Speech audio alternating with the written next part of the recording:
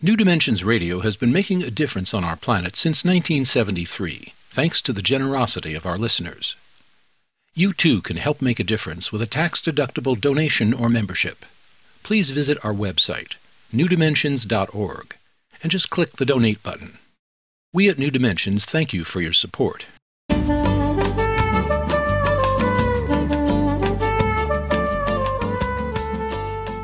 Hello, I'm Justine Willis-Toms. Today, my guest is Dr. Mary Catherine Bateson.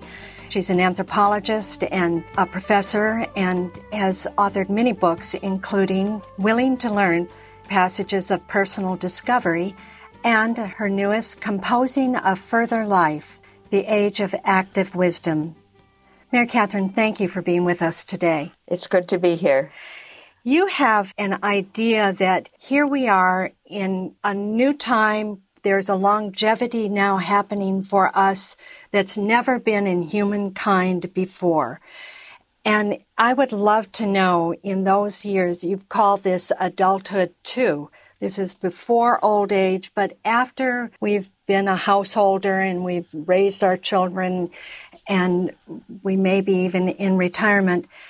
What advice would you give to those of us entering this time or in this time to help us use this time in the best possible way? Well, I think the first thing is to realize how much time we may have. We do hear something about that in financial advice. Save more money. You're going to need more money than you thought you would. But we need to hear that advice differently. This is a good chunk of time in which we can do something valuable or new or creative. And I think to do that, a couple of things are important. One is not to think you have the answers the day they hand you the gold watch. If you have made a plan for what you were going to do after retirement or after the children left for college, think of that as a short-term plan, and be sure that it includes time to think about what you might like to do in the relatively longer term. What matters to you? And when you think about what you might want to do, it's useful to think about what you uniquely have to contribute. And a lot of people don't think they have a lot to contribute. But there are many, many kinds of things. Simply listening to other people is a contribution. Many kinds of volunteer work that are useful, causes you've cared about that you'd like to engage with in an active way, skills that you have, whether it's gardening or making speeches or being a lawyer or a doctor or a dentist that are needed in one form or another, teaching. So it's really a time to take an inventory of your passions and your skills and what you're dedicated to. Slow down. Play more than you let yourself play before, perhaps. Spend time with people you love. And realize, you are improvising. You are a pioneer in a space that we as a species are just moving into, a space of continuing health and energy after our reproductive years. So what you do with that space is an improvisational art form. If you're making up a story, you know that the end you give to that story affects the meaning of the whole story. And I like to think of men and women as artists of their lives, as composing lives of grace and beauty and truth.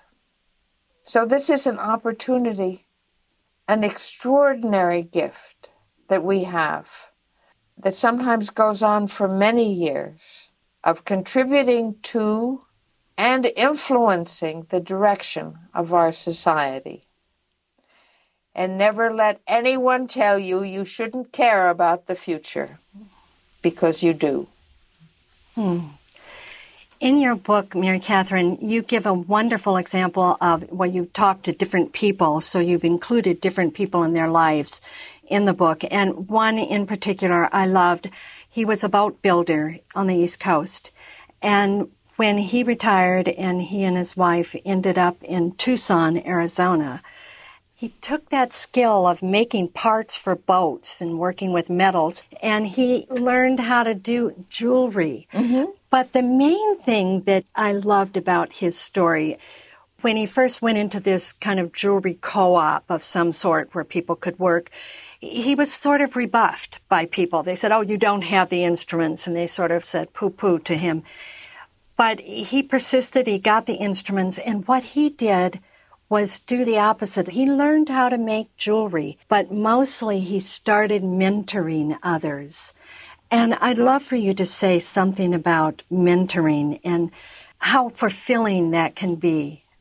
Well, it's as old as the human race that we depend on knowledge that's passed on, but not only on knowledge. Human beings have to learn to love, and they learn to love by being loved. And we have to care for others, and we learn that by being cared for. We learn to trust by being trustworthy, and also by being trusted, both of those things. So to go into some area where one is passing on knowledge and expressing care is to act out part of the fundamental human drama of what makes us fully human, to both teach and be taught, and to realize that the learning goes in two directions. And I believe that any good teacher, like any good parent, learns from those who are taught, as a parent learns from his or her children. So that mentoring, or teaching a group, is a relationship in which you learn, you benefit, you are giving and receiving at the same time. And that's really ideal. Truly, truly. Is there anything any piece of advice that you'd like to leave our listeners with as they enter this new sense of longevity with energy and good health? I think mainly, as I said a little while ago, don't foreclose. Don't buy into any formula. I've met people that move across the country because they want to be in a warm climate, and when they get there, they discover that they miss their friends and their families, that they gave up what was most important to them. And I've met people who thought that what they really wanted to do was to have a lot of leisure and play golf, and bought a house next to a golf course. And I can empathize with someone wanting to play golf, even full-time for a year or so. But the idea that you might still be there in 30 years sounds to me like something out of Dante's Inferno. And, the woods and the airwaves are full of people who will tell you that what you really want to do is spend money. And I hope over a long life you've learned to recognize that message and question it from time to time. Because this is a big new market that people are selling to. I think you need to take the time to know yourself, to think about what kind of person it is that you have been becoming all these years, and how you can express that identity which is most fundamental to you. Mary Catherine, thank you so much for being with us on New Dimensions Cafe. I've been speaking with Mary Catherine Bateson. She's the author of many books and papers, and one is Composing a Life, which many people know about, and also Willing to Learn, Passages of Personal Discovery. And then her newest book, Composing a Further Life, The Age of Active Wisdom. And if you'd like to know about her work, you can go to her website, marycatherinebateson.com, and Catherine is spelled with a C, C-A-T-H-E-R-I-N-E, marycatherinebateson.com. Or you can get there through the New Dimensions website, newdimensions.org. I'm Justine Willis-Toms, and I want to thank you for joining us on the New Dimensions Cafe, and I invite you, please do join us again. You've been listening to the New Dimensions Cafe. This series of shorter interviews features many of the remarkable guests also featured on our internationally syndicated one-hour New Dimensions radio series.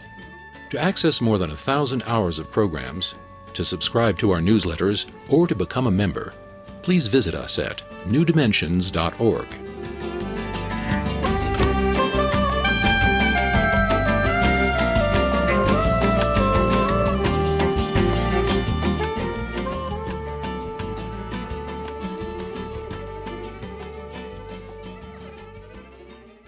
New Dimensions Radio has been making a difference on our planet since 1973, thanks to the generosity of our listeners. You too can help make a difference with a tax-deductible donation or membership. Please visit our website, newdimensions.org, and just click the Donate button. We at New Dimensions thank you for your support.